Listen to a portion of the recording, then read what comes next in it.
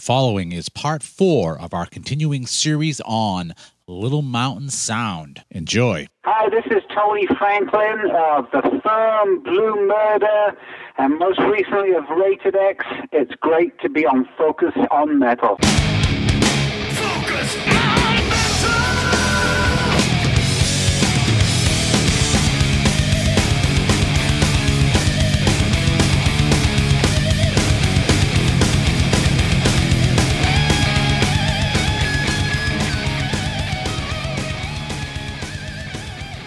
Hey, Metalheads, Scott Thompson here, welcoming you to episode 243 of Focus on Metal. This also happens to be episode 4 of our ever-enlarging and massive Little Mountain Sound project that we have been doing for 2015. And we've been alternating between behind-the-scenes guys to in-front-of-the-scene guys, otherwise known as artists. And this week, it is another artist episode as we bring you the guy that you heard at the beginning of the show, the one and only, the incomparable, fretless monster, Tony Franklin. I am quite sure that you are definitely gonna like this one. But before we dive into the show proper and get into it deep with Tony, just a few things I want to let you guys know. My friends in A Sound of Thunder have once again turned to Kickstarter to fund their next album, and they launched a brand new campaign on Thursday the 16th.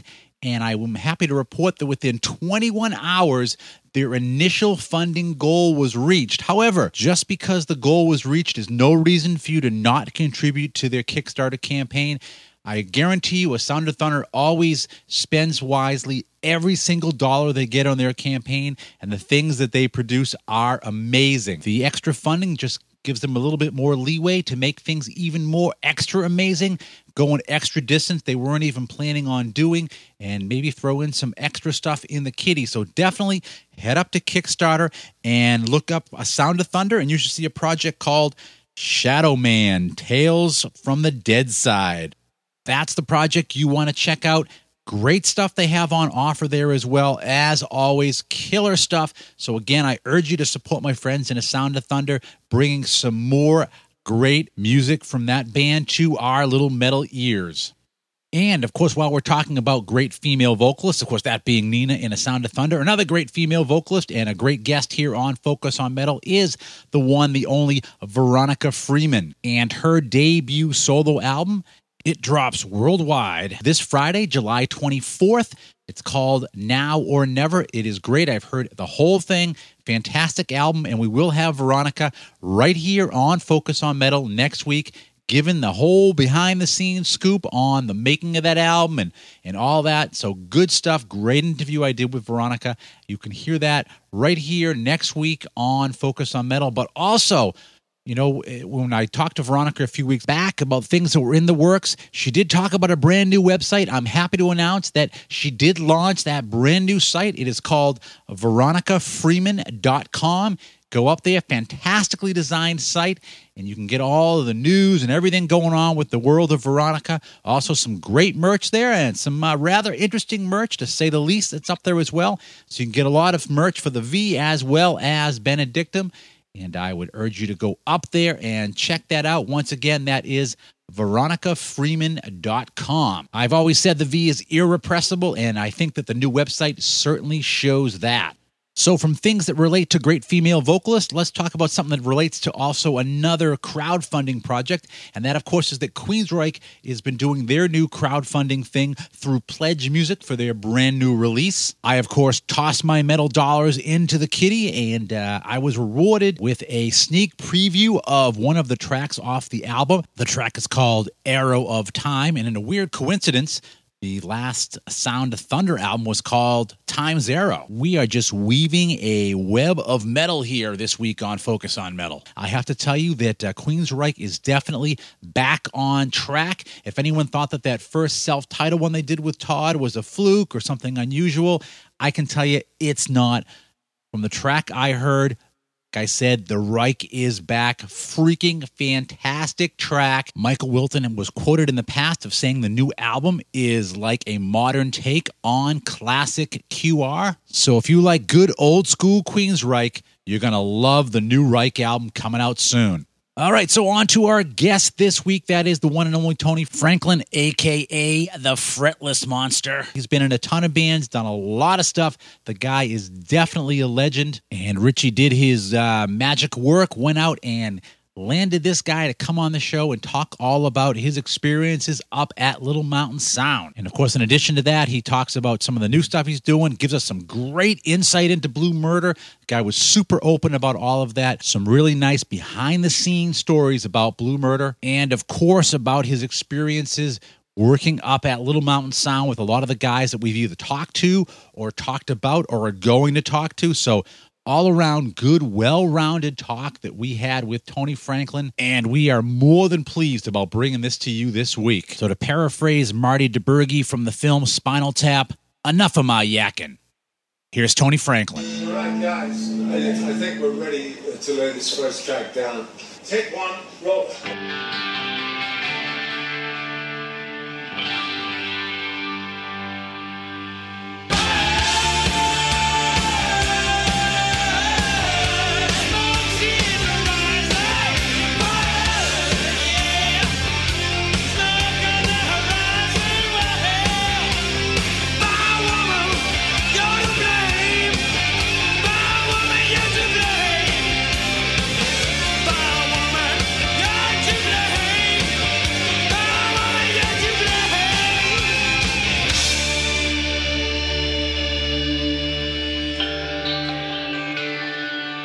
Let's take it again.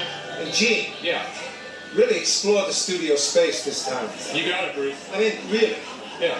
Explore the space. I like what I'm hearing. Go away.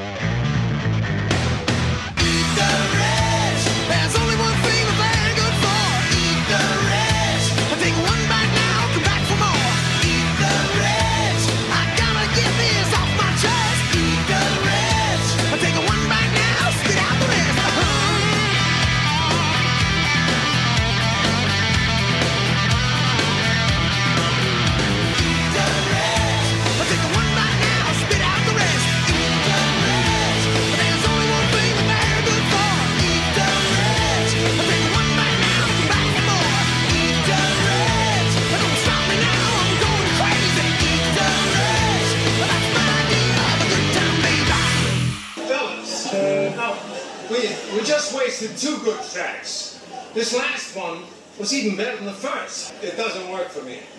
I gotta have more cowbell. I got a fever. And the only prescription is more cowbell.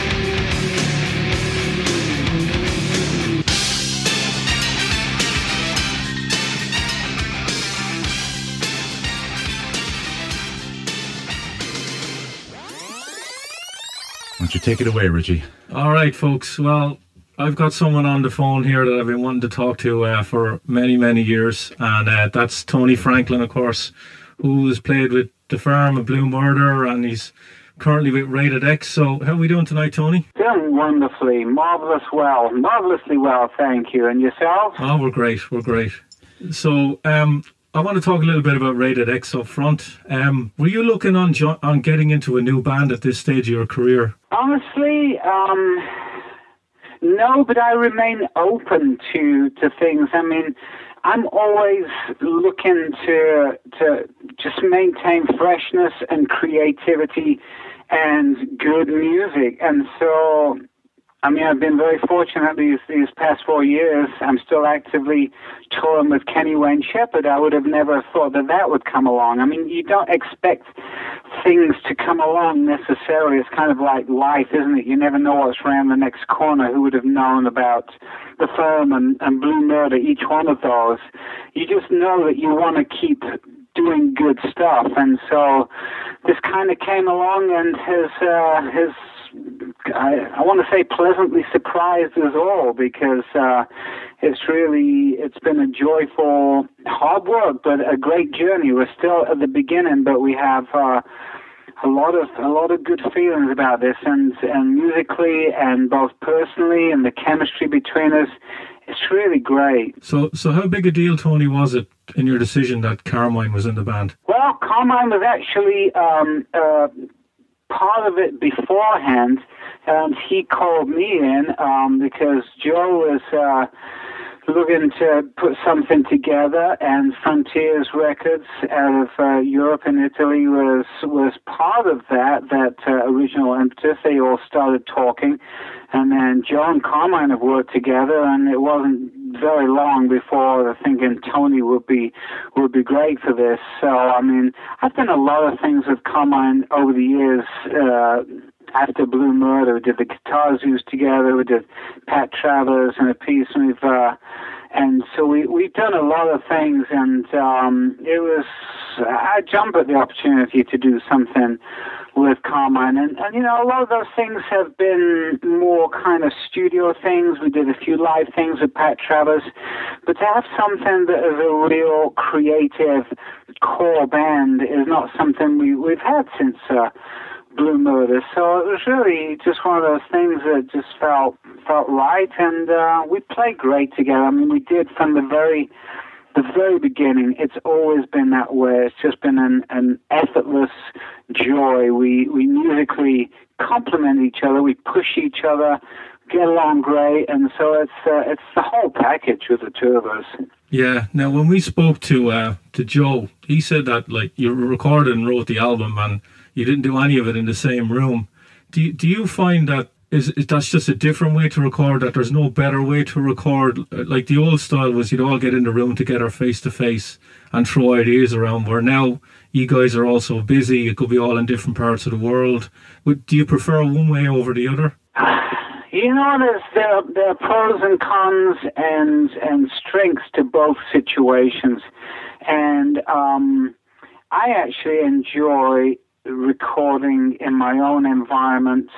The strengths of that are that I can really spend the time to dial in the sound, and then just you have the luxury of really honing in the parts, and you got all the rest of the stuff happening around it, so you can really come up with some amazing stuff. And so I like that aspect of it. There is also something to be said for the spontaneity of being in the room together. But you know, typically, I do tons of sessions, and a lot of those I do from my own space.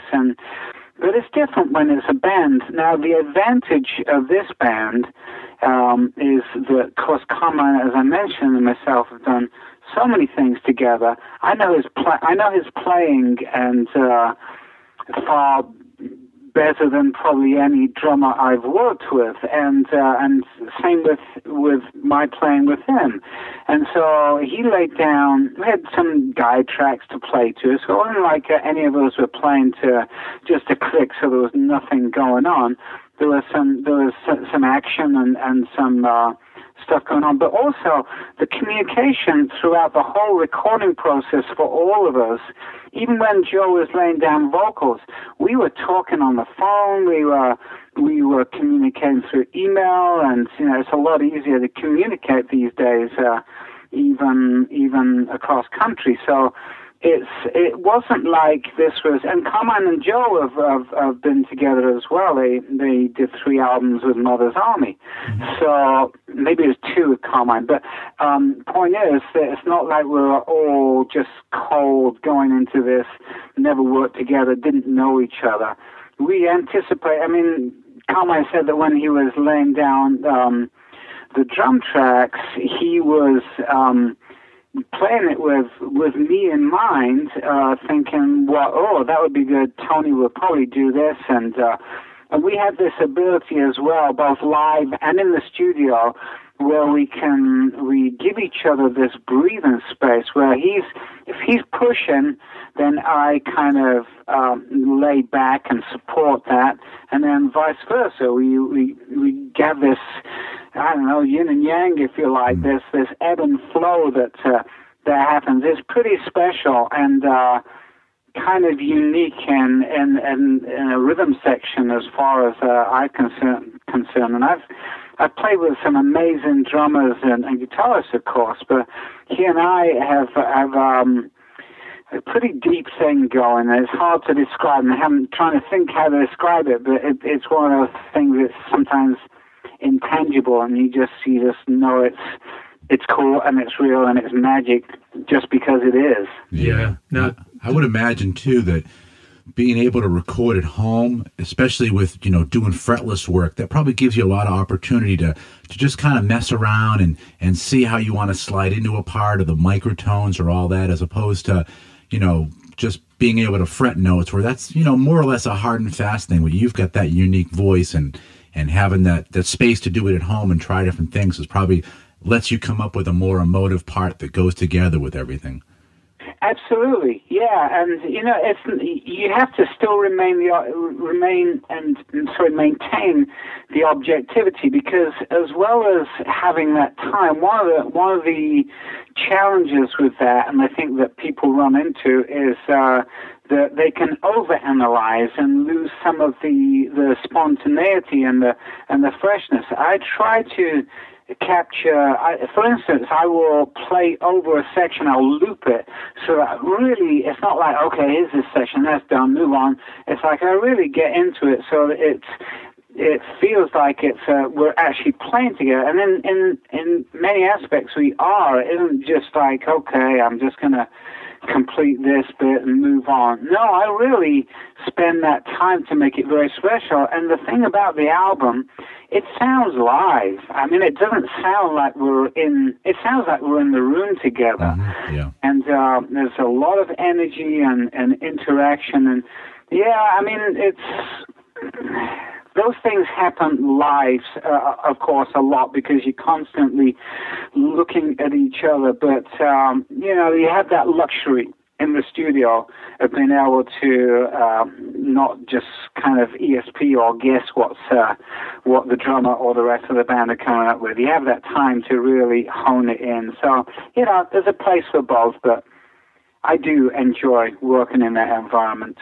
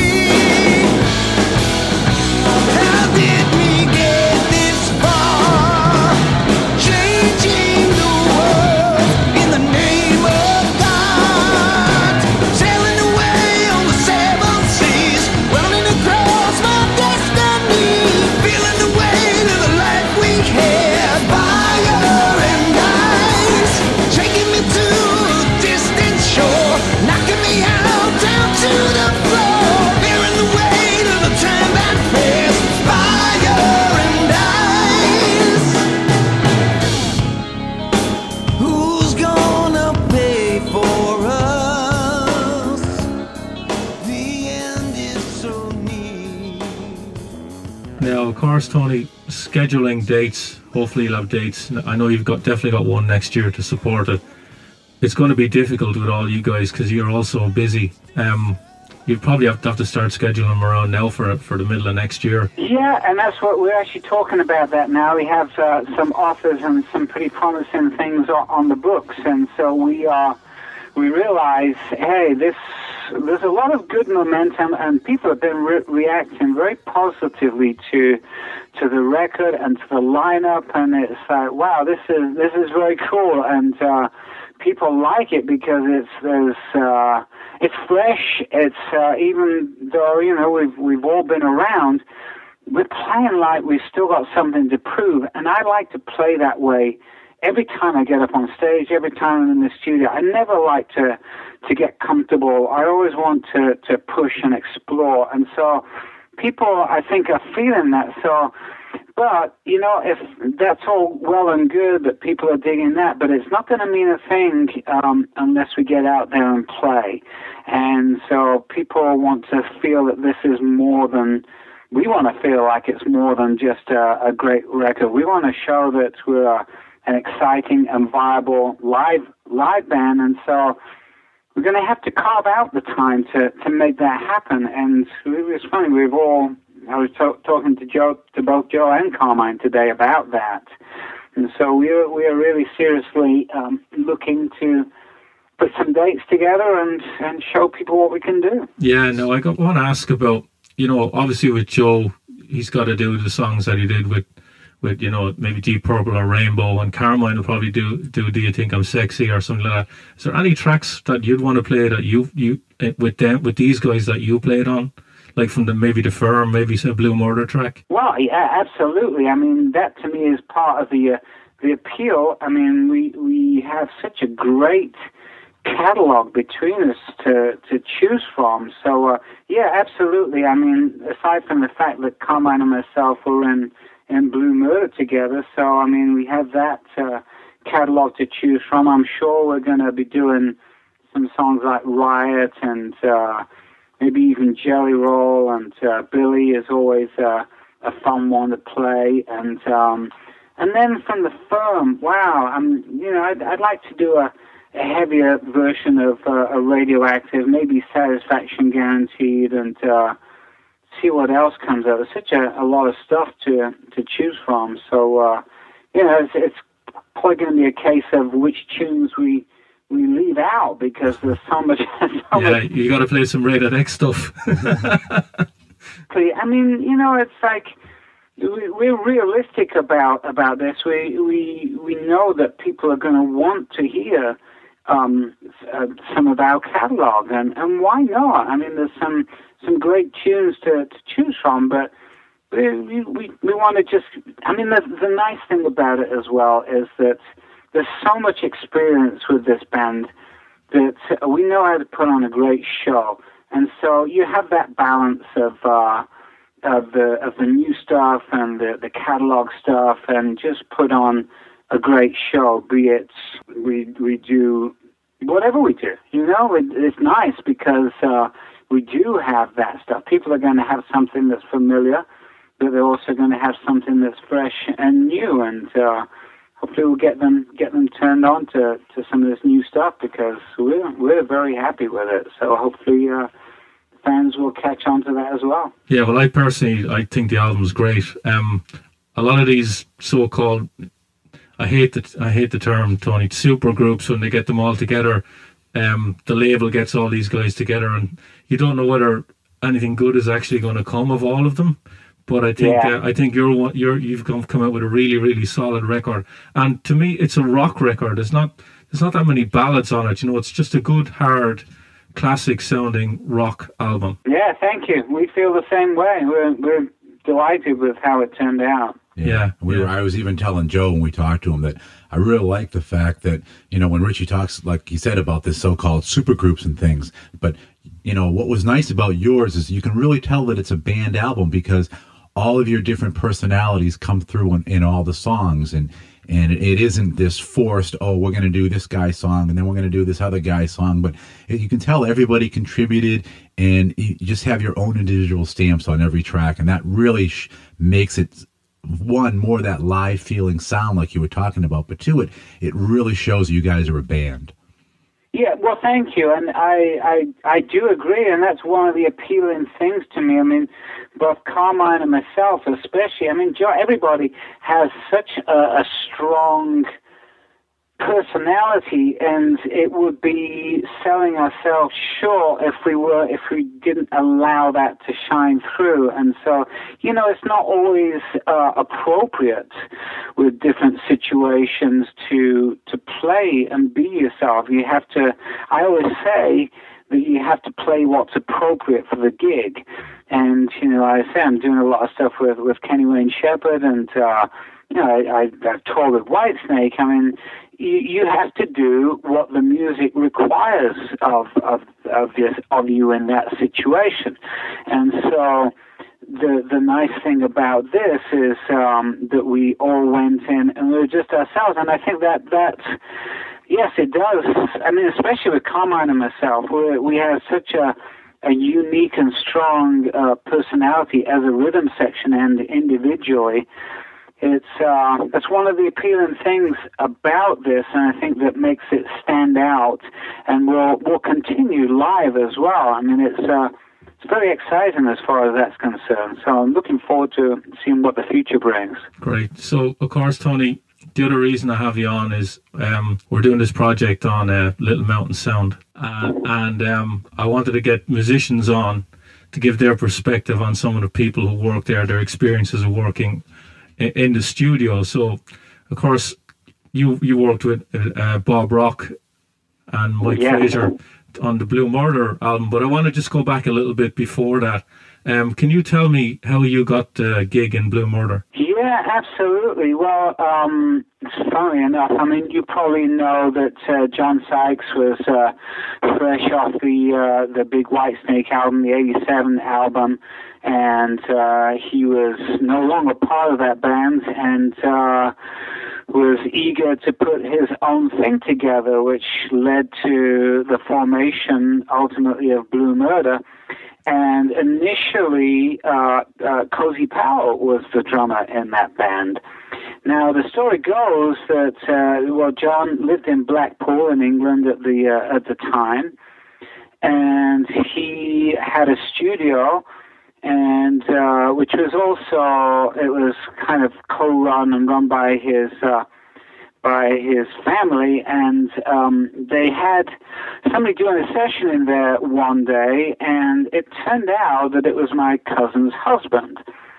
Well, John was telling my cousin's husband about the new thing he was doing, and allegedly, John said to my cousin's husband, he said, we're looking for a bass player and somebody like Tony Franklin. And I said, well, that's my cousin. That's my cousin. I'm happy to give you his number if you want. And so I said, well, that would be great, yeah. And so Cozy actually called me, told me all about it. I knew of John, but not that much at that point.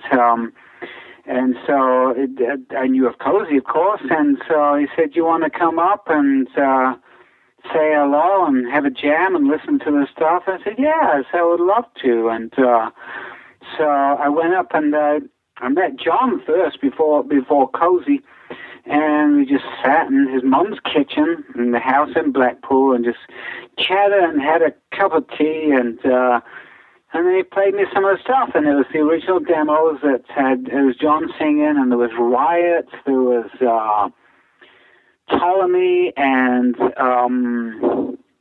Out of Love, I believe, a couple of others that didn't make the album. It was Cozy playing, and it's wow, this is kind of cool, and it's it was initially it was like, this is, I mean, the film was rock, but it wasn't more on the heavy rock kind of thing. It was, it was what it was. And so I was like, I wasn't initially sure. It's like I need to live with it, but I knew there was something.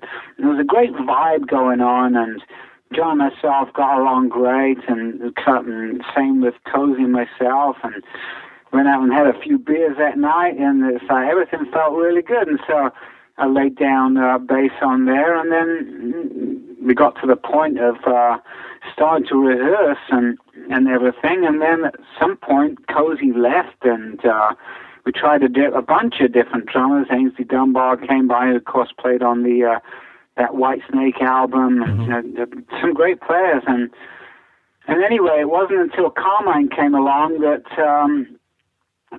instantly it was like, wow, this is it, this is the groove, this is it's like clicked right there, the chemistry and everything. And so that was it, and we basically went over to Vancouver, to Little Mountain, pretty shortly after that. So I think Carmine came along in the December of '87, and by January we're heading over to Vancouver. So it all happened pretty quickly.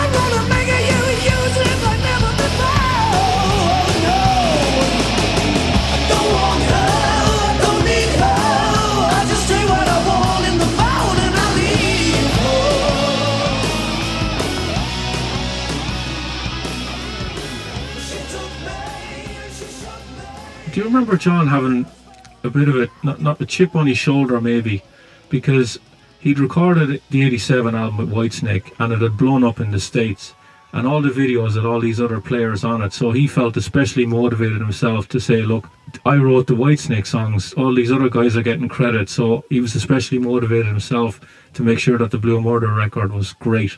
Absolutely, he was motivated. He really wanted to prove himself. I mean, the nice thing, I suppose, that helped cushion that is that he was getting a ton of airplay, and so he was making nice royalties from that. So, it probably helped the cause, and he was on a high, and from just, the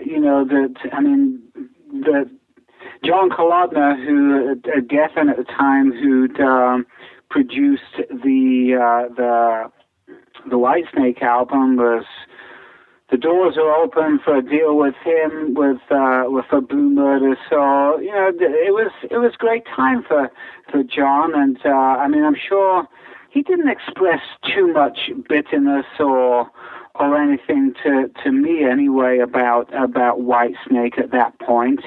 I think he was just really driven to want to make a great album, and that was really where the emphasis was just putting together these great songs and making a great album. Yeah, now, the search for a singer, I've read a lot over the years that John ended up doing it because you tried to find a singer. I believe, was Ray Gillen one of them?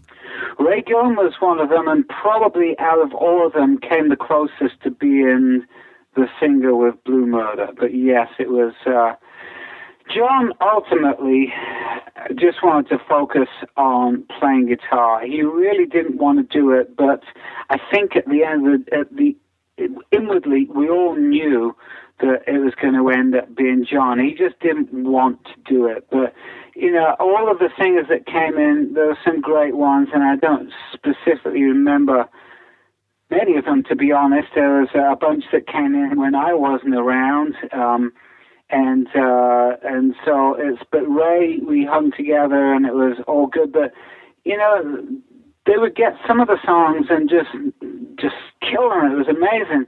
But then other songs, it wasn't quite right. And it wasn't that it wasn't good. It just wasn't quite right. And then John would come in and show us, hey, I'm looking for something like this. And it would just be there. It would just be right with John singing and say, we know where it's going to lead. It's just a case of John, realizing it and finally taking on the task himself. He really did not want to do it as the bottom line, but he had a great voice, has a great voice. He's strong, and he knew the songs and had the right tone, the right emotion, the right phrasing, all the right stuff for all the songs. So it was just kind of delaying the inevitable, really. Yeah, now, of course, you get signed by Geffen. You end up with Bob Rock and Mike Fraser doing the record. Like, who else did you have on the list? Like, were you surprised, one, you went to Vancouver, and two, that you ended up recording with these guys up there? Like, were you familiar with them at all? No, to be perfectly honest. And, it was...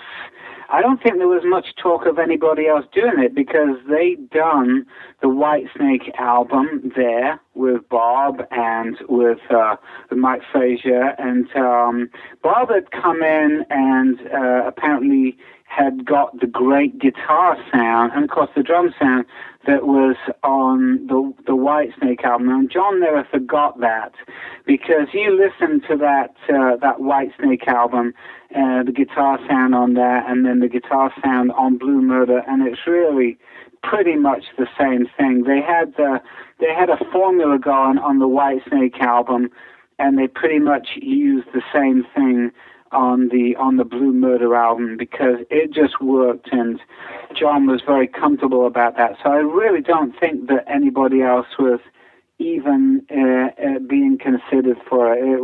It was Bob. It was going to be at Little Mountain simply because they'd worked together and got great results on that Whitesnake album. Now, you must have got along with Mike really well. We talked to Mike a couple weeks ago, Richie? Yeah, a couple of weeks ago. And when he heard we were going to be talking to you, he was like, oh, awesome, let him know I said hi. And he was saying great things about you. So it sounds like you guys were just a really well-oiled machine. Yeah, it was really just easy and very productive, and there was mutual respect. And the one thing I liked about the way that they approached this and their whole attitude was that they really were pretty hands-off. They knew when to lead it or suggest things, but they just, for instance, when I was laying down my bass tracks, I really don't recall there being too much of them. I know what I'm doing on the bass, and it's and that's not me speaking from the ego or anything. I know how to play bass, and so they just let me do my thing. And they, the nice thing was, and there was a perfect blend of what we were talking earlier about being in the studio, but also being in your own space where you can really dial in and take your time with the parts. We went in and laid it all down as a band, all the tracks, and we got a vibe happening, and it was pretty cool. But then Carmine went in and I think it was 2 whole weeks, just honing in the drums and coming up with the great parts and everything, and then I went in and laid down all the bass in, I think it was about 4 days. And so, it's like we had the vibe happening as a band, and we did some playing and rehearsing before that point. It wasn't like we went in cold and just rehearsed it up in the studio. No, we went into a separate room, and Bob was giving us feedback and input, but the songs were pretty close. They really were. Obviously, Bob had heard the demos and everything beforehand, and the one thing I do remember was him saying, "Oh, we need like a strong chorus on Riot," and this is how he would work. It's like it was already there. You listen to the first line of Riot, and it is essentially what turned into the chorus. There's been a riot down on Main Street tonight. Well, that first line becomes the chorus. There's been a riot, and that became the chorus. And so, it was like he really honed in, but it was already there. All the goods were already there. He was great at that. And so, I went in and honed in all my bass parts, but I was full of ideas, and he gave little things here and there, but just let me do my thing, and so it was a real pleasure. Yeah, I've often been, you see things like Bob he's had a long history with Metallica, and they've had videos out of him recording with Metallica and him challenging them, and he's banging his head against the wall, and they're banging their head against the wall with him. So there's obviously like a lot of sides to the guy that he'll put his arm around one guy if he needs it, and then he'd bollock another guy out if he needs it too, just to get the performance out. And it seems to me that you guys knew what you were doing. He recognised that, and he just let you go with it. Whereas with another band, he might have done completely the opposite. Well, exactly, and that's the mark of a great producer. You have to bring out the best in people, and there's no telling what that is that's going to do that. So you have to be anything from a psychiatrist to a babysitter to a brother to whatever it takes to do that. And it's not like those guys were just in the studio for the first time in our lives. We were very secure in what we did, and I was coming forth. He just would not settle. That's the thing. He wouldn't settle, which is good because I don't like to settle.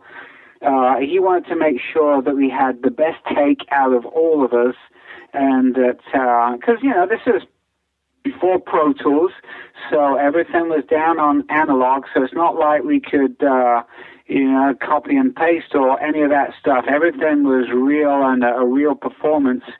And so, he didn't settle, and I'm glad he didn't. It's just he brought out the best in us all. Yeah, now, we've talked to a couple of guys in Little Mountain, and one of the things they said towards the late 80s is that all these bands could be in there at the same time. Do you remember any big bands being there when you were recording the Blue Murder record? No, I don't, actually. I mean, we had the big room there pretty much the whole time, even when they must have spent a fortune. We were auditioning vocalists. I mean, they were doing some of that up there. It was still in the same room. I mean, the thing is, we were tracking stuff, and so the vocalists would come in and try out, but we just leave it in the big room. So it's crazy, really. But no, I think for whatever reason, the timing worked out. That it was. I know that Motley Crue were coming in shortly after us, and I seem to remember. Was it Dr. Feelgood was the album that they were doing after that, and I seem to remember that the groove of Dr. Feelgood having some similarities to I think it was Riot and everything, and that bass line and all that, and we thought, oh yeah, they've been listening to our album. Whether that's true or not, I don't know, but they did that with Bob, and so it was, I believe, I think that was with Bob. I seem to remember Bruce Fairbairn being in there mixing some stuff in a different room. Other than that, we had the run of the place to ourselves. It was pretty cool. Wow, nice. Of course, the album comes out, doesn't do as well as I'm sure everybody expected. And, you start doing the second record. I've always wanted to ask someone in the band this, because I remember buying the second record, Nothing But Trouble. Yeah. And I opened it up, and it says additional musicians, Tony Franklin and Carmine. And from what I've heard, you and Carmine played on most of that record. So what happened there that you guys didn't end up going on in the band? Yeah, well, we did play. I think I played on 7 of the 11 tracks. Carmine may have played all of them. So, I mean, yes, the album didn't do as well as expected, and there's many, many reasons for that, but, and some of it is just timing or just bad luck, or things aren't meant to be, but for whatever reason, it didn't perform as well as we'd all hoped. So John especially took that pretty hard. Now, in 1989, when we were touring, supporting the album, I was a partying fool. I was really going for it hard, and by the end of 1989, I'd had enough of that. I literally woke up one day and said, there's got to be more to life than this, and my life started to change from that point on, and I gradually stopped drinking and partying and just cleaned up. I haven't had anything since then, just kind of lost interest. So, we were all in a different, just the vibe and the chemistry and everything changed. The personal relationships that were affecting things, there were our own kind of mind space and everything. And we worked on that, and things were just kind of taking too long. It was just, John was depressed. He really was, and understandably so. And, but, it was just taking way too long. We worked on it all through 1990 and through 91 and everything. And, John had a studio in his place, so that was falling into that trap of just, you can take too long and overanalyze things, especially when it's in your own space. Mm-hmm.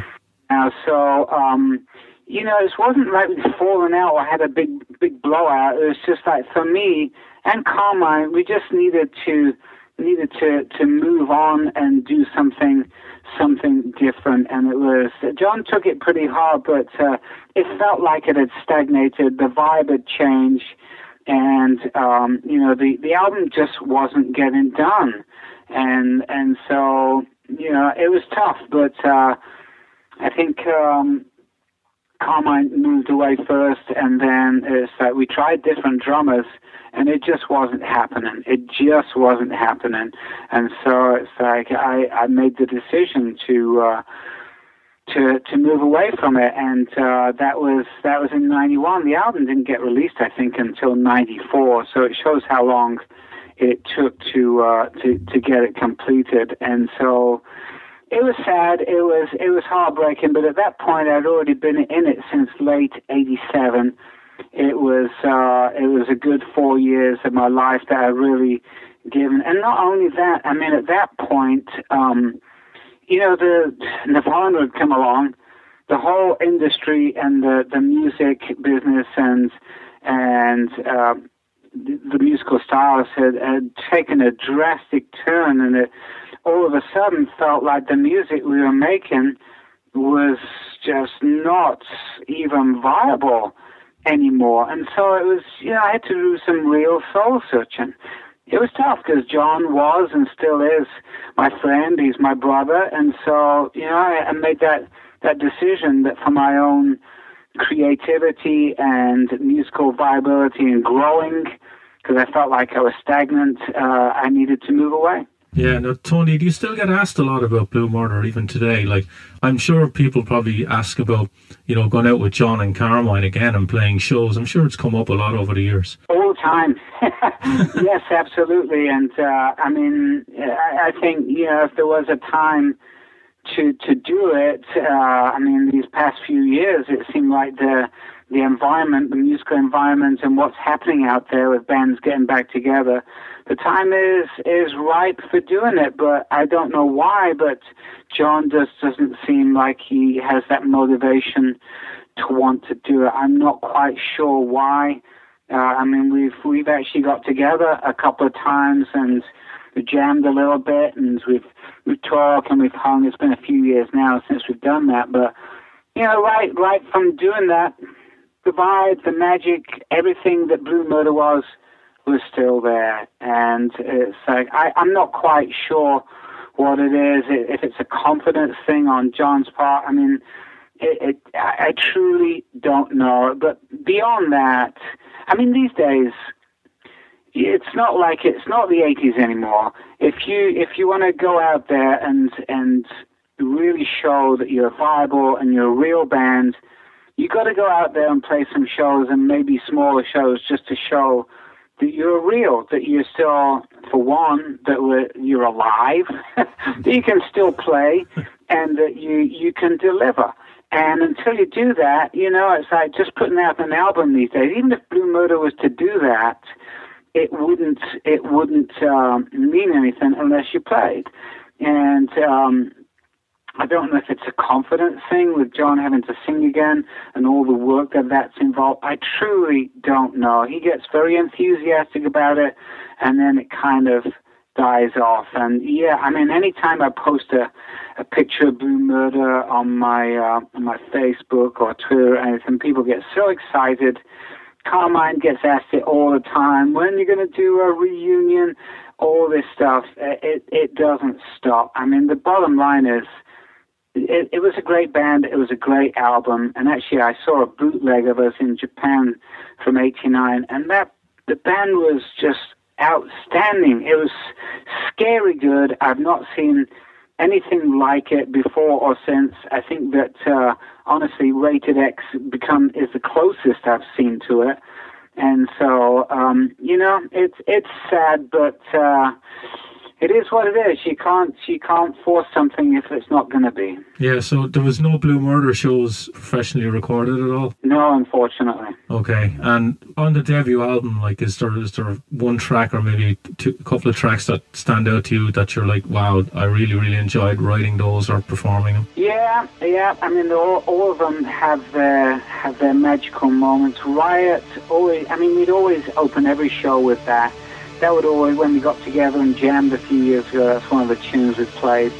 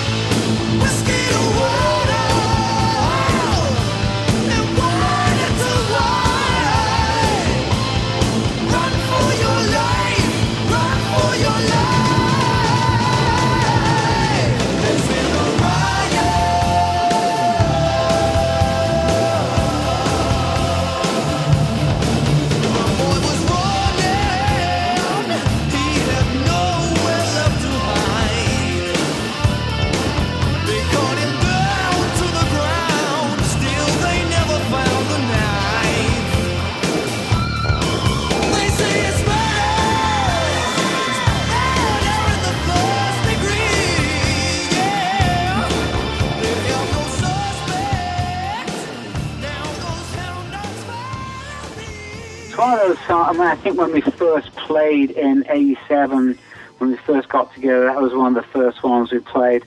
That one always just happened. I get chills even thinking about it. That one, Billy, and I don't know if you've seen, there's a show called Big Al. It's weird, Al Yankovic.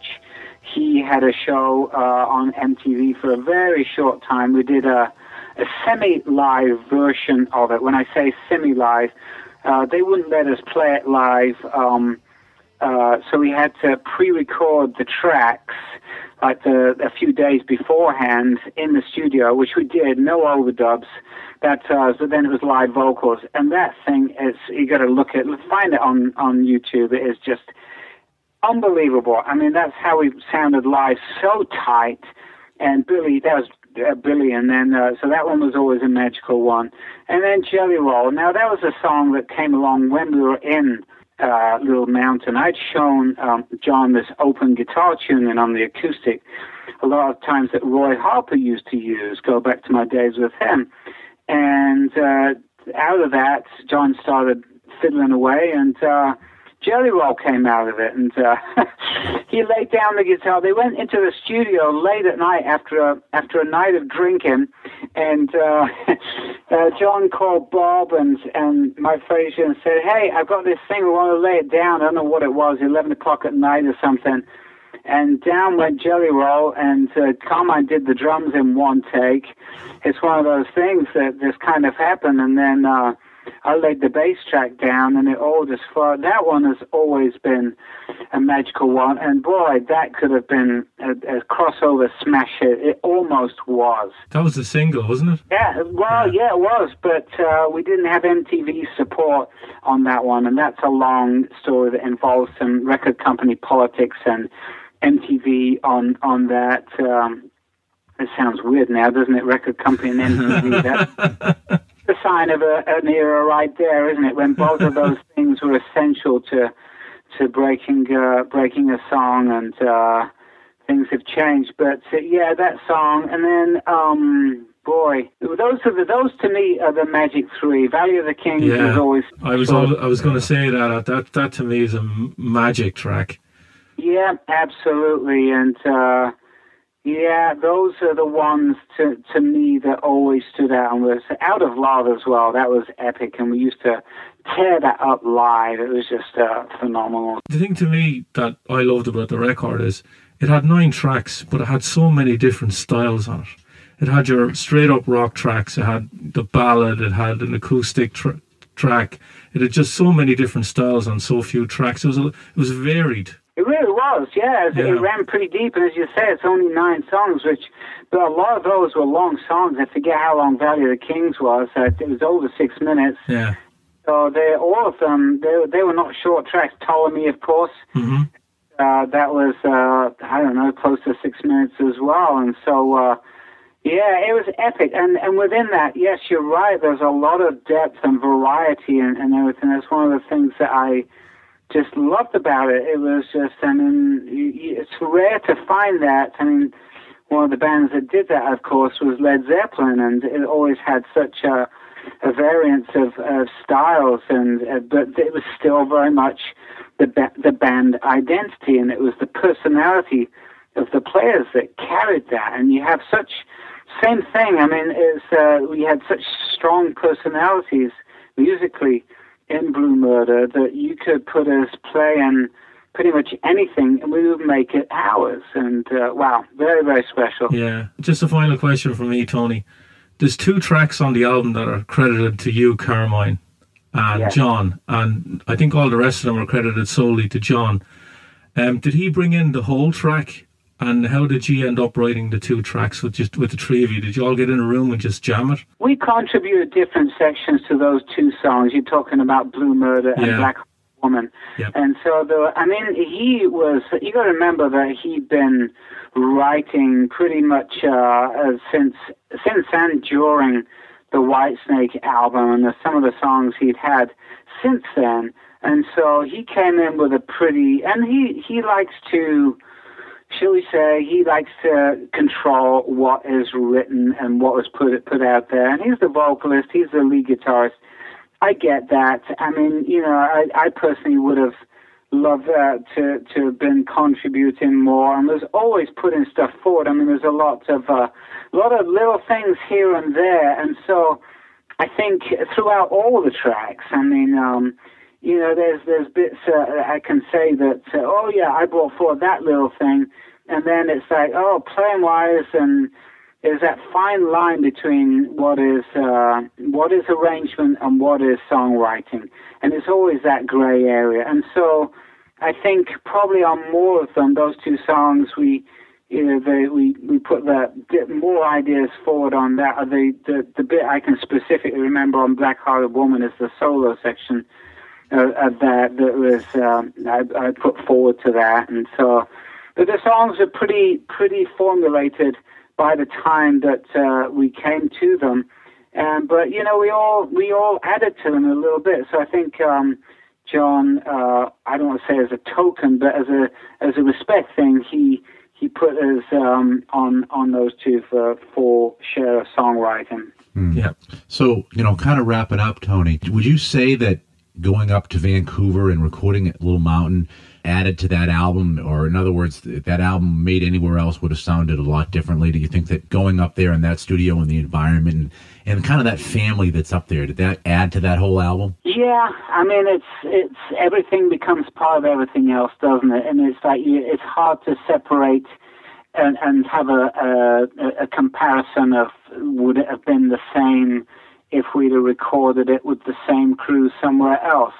It's hard to know, but all I can say was that there was a synergy, there was a magic, there was a flow that happened, and it's hard to separate that environment and the people involved from that. It could have gone down in a different studio. Who knows? But it did happen there, and it was magical. Right. Awesome. Well, it's been great to have you on. It's definitely a person I've been looking forward to talking to. Obviously, because part of it is that you're one of the few fretless players actually in rock. And back when I was playing bass, I was always big into Jaco and stuff. And it was really cool that later on having you come on the scene and seeing how you were playing that fretless in a rock context and really making it work and fit in and almost seem effortless and seamless. So. For me, as a former bass player, it's been great to be able to finally get to talk to you and talk about some of this classic stuff that you've done. Oh, well, thank you. Thanks so much. Yeah, and I love that the fretless it has become my voice, and it does translate into rock very just so powerfully, and I love the subtleties and the expression and the depth of the fretless, and you say about making it seem effortless. I always say that it takes a lot of hard work to make something appear easy or effortless. So, it's one of those things that kind of came along. I wasn't planning it per se. It was it just kind of evolved that way. When I heard Jaco Pastorius, I knew I had to have a fretless. He, as a lot of bass players will testify that when he came along, it opened up our eyes to the fretless bass and just how powerful and what it can do. But I put that into a rock context. I do what a lot of fretless players would consider a no-no, which is bending the strings upwards, which you can do on the fret. It can tear up the fingerboard. And I dig in and play with the plectrum, a pick. And so it's... to me, at the end of the day, the bass has its role to play, which is holding down the low end and maintaining that groove. And so it doesn't matter if it's a fretless bass, a 12-string bass, which I'm not a fan of, but or a fretted bass or a one-string bass. If it's not doing its job, if it sounds off or wrong, then it's not doing what the bass is supposed to do.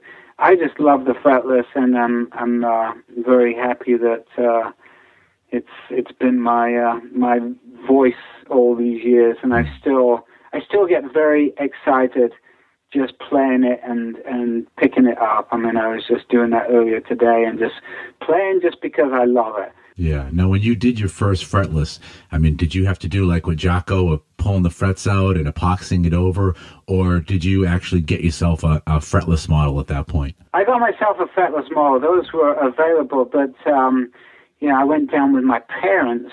This was back in the mid-'70s or late '70s, and we saw that there was, because I'm a P-bass guy, right? And so I knew I wanted a precision bass, and I knew I wanted fretless. And so at that point, all that was available was the unlined fretless. And I play Jaco. There were no real electric fretless basses around in a mass way at that point. So he had to do that. And so for me, I love the unlined fretless. If I get on a lined bass, it just messes me up completely. Here's the dirty little secret. Those lines are just guides. Right. They're not 100% accurate or in tune. You get on a fretted bass, and just the nature of the 12 the notes and the scales and everything, it's not perfectly subdivided. But that's getting off into a whole different subject. So for me, having those frets removed, it gives me a lot of freedom of expression, and I just love it. So I don't even own a jazz bass. I'm a Peak bass guy. Yep. And so we went and got this bass, and it happened to be the one. And it was, it took a good 2 years or more before it was happening. It wasn't like an instant thing. I wasn't like born and I could play the fretless bass right away, even though I've been playing the fretted bass for 5 or so years at that point and got to a certain degree. A level, it wasn't like an instant thing. It really took a lot of work, and it took it out with some bands and was getting dirty looks from the singer because it wasn't in tune. I guess I'm not there yet, but then suddenly it just clicked after a lot of just hard work and sticking at it, and so worth it. People get discouraged sometimes. Well, it's a lot of work on the fretless. Well, anything is. If you want to be good at it, you got to put in the time. So, and also, I got a huge compliment because in rock, you think of it, unlike certain styles like jazz or even new age stuff where fretless is often used, the tuning is not such an issue.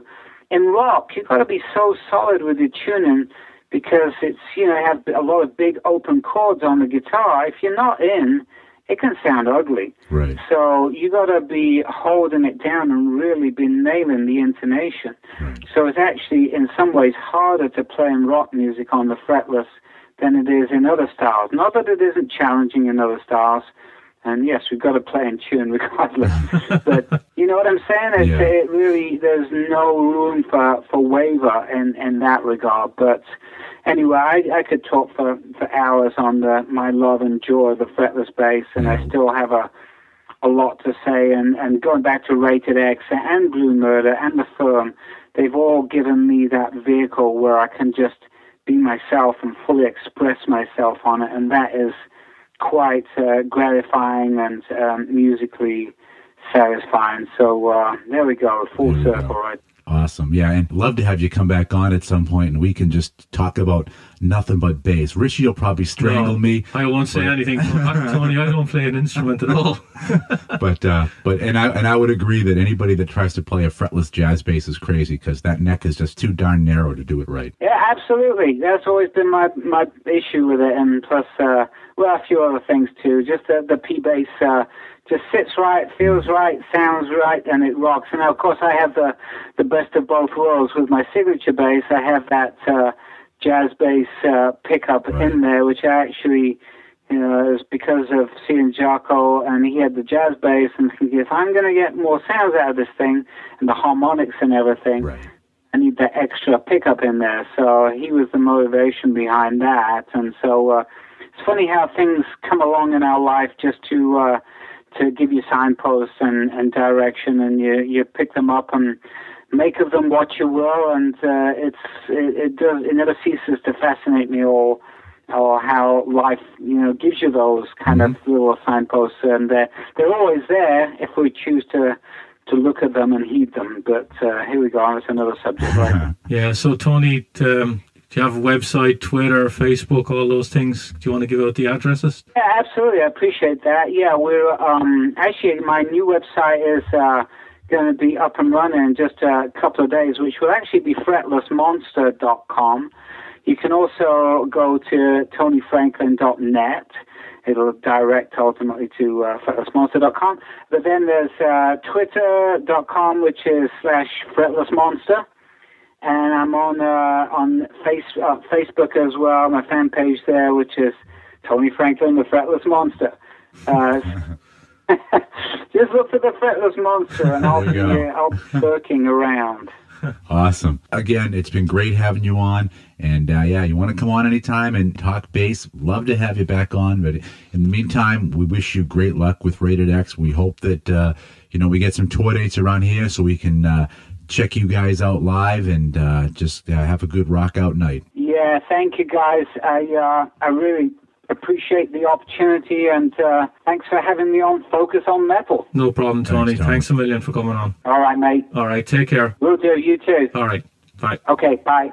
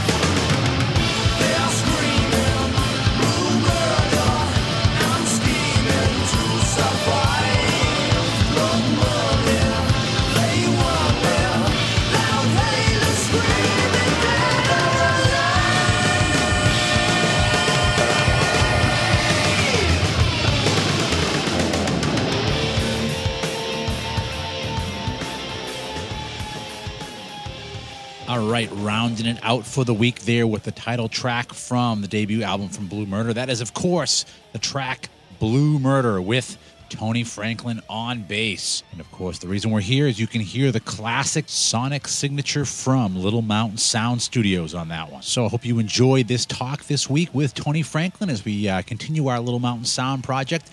And, of course, the next episode on the Little Mountain Sound project will, again, swing over to behind-the-scenes guys. Could be a producer, could be an engineer. We got lots of great behind-the-scenes guests. So episode 5 of our Little Mountain Sound project will be coming at you very, very soon. However, next week, as I have said before, at long last, I get to run another Veronica Freeman episode. Was going to run it 2 weeks ago, but then the album release date got shifted over to the 24th, so kind of got shut down there just with some of our licensing agreements. Couldn't run it when I originally wanted to, but I can do it now. So if you're listening to this on the week of its release, you still have a couple more days to go out and pre-order Veronica's solo debut on Frontiers called Now or Never. So stay tuned for that one next week. It was a great one, had a blast doing it, and looking forward to rolling it out to all of our Focus on Metal listeners. In the meantime, you can keep up with everything going on here at Focus on Metal at focusonmetal.net, as well as focusonmetal.blogspot.com. Hook up with us on Twitter, always posting up on Twitter, and Richie is always doing stuff on Facebook, so got Twitter and Facebook covered. And we always welcome emails. You can fire those off to either shout at focusonmetal.net or to Scott at focusonmetal.net or Richie at focusonmetal.net. So that is a wrap for Little Mountain Sound episode number 4. Hope you guys enjoyed it. So for myself, for Richie, for everybody else here at Focus on Metal, as usual, have yourselves a hell of a good metal week. And until we talk to you again next week, remember, Focus on Metal. Everything else is insignificant.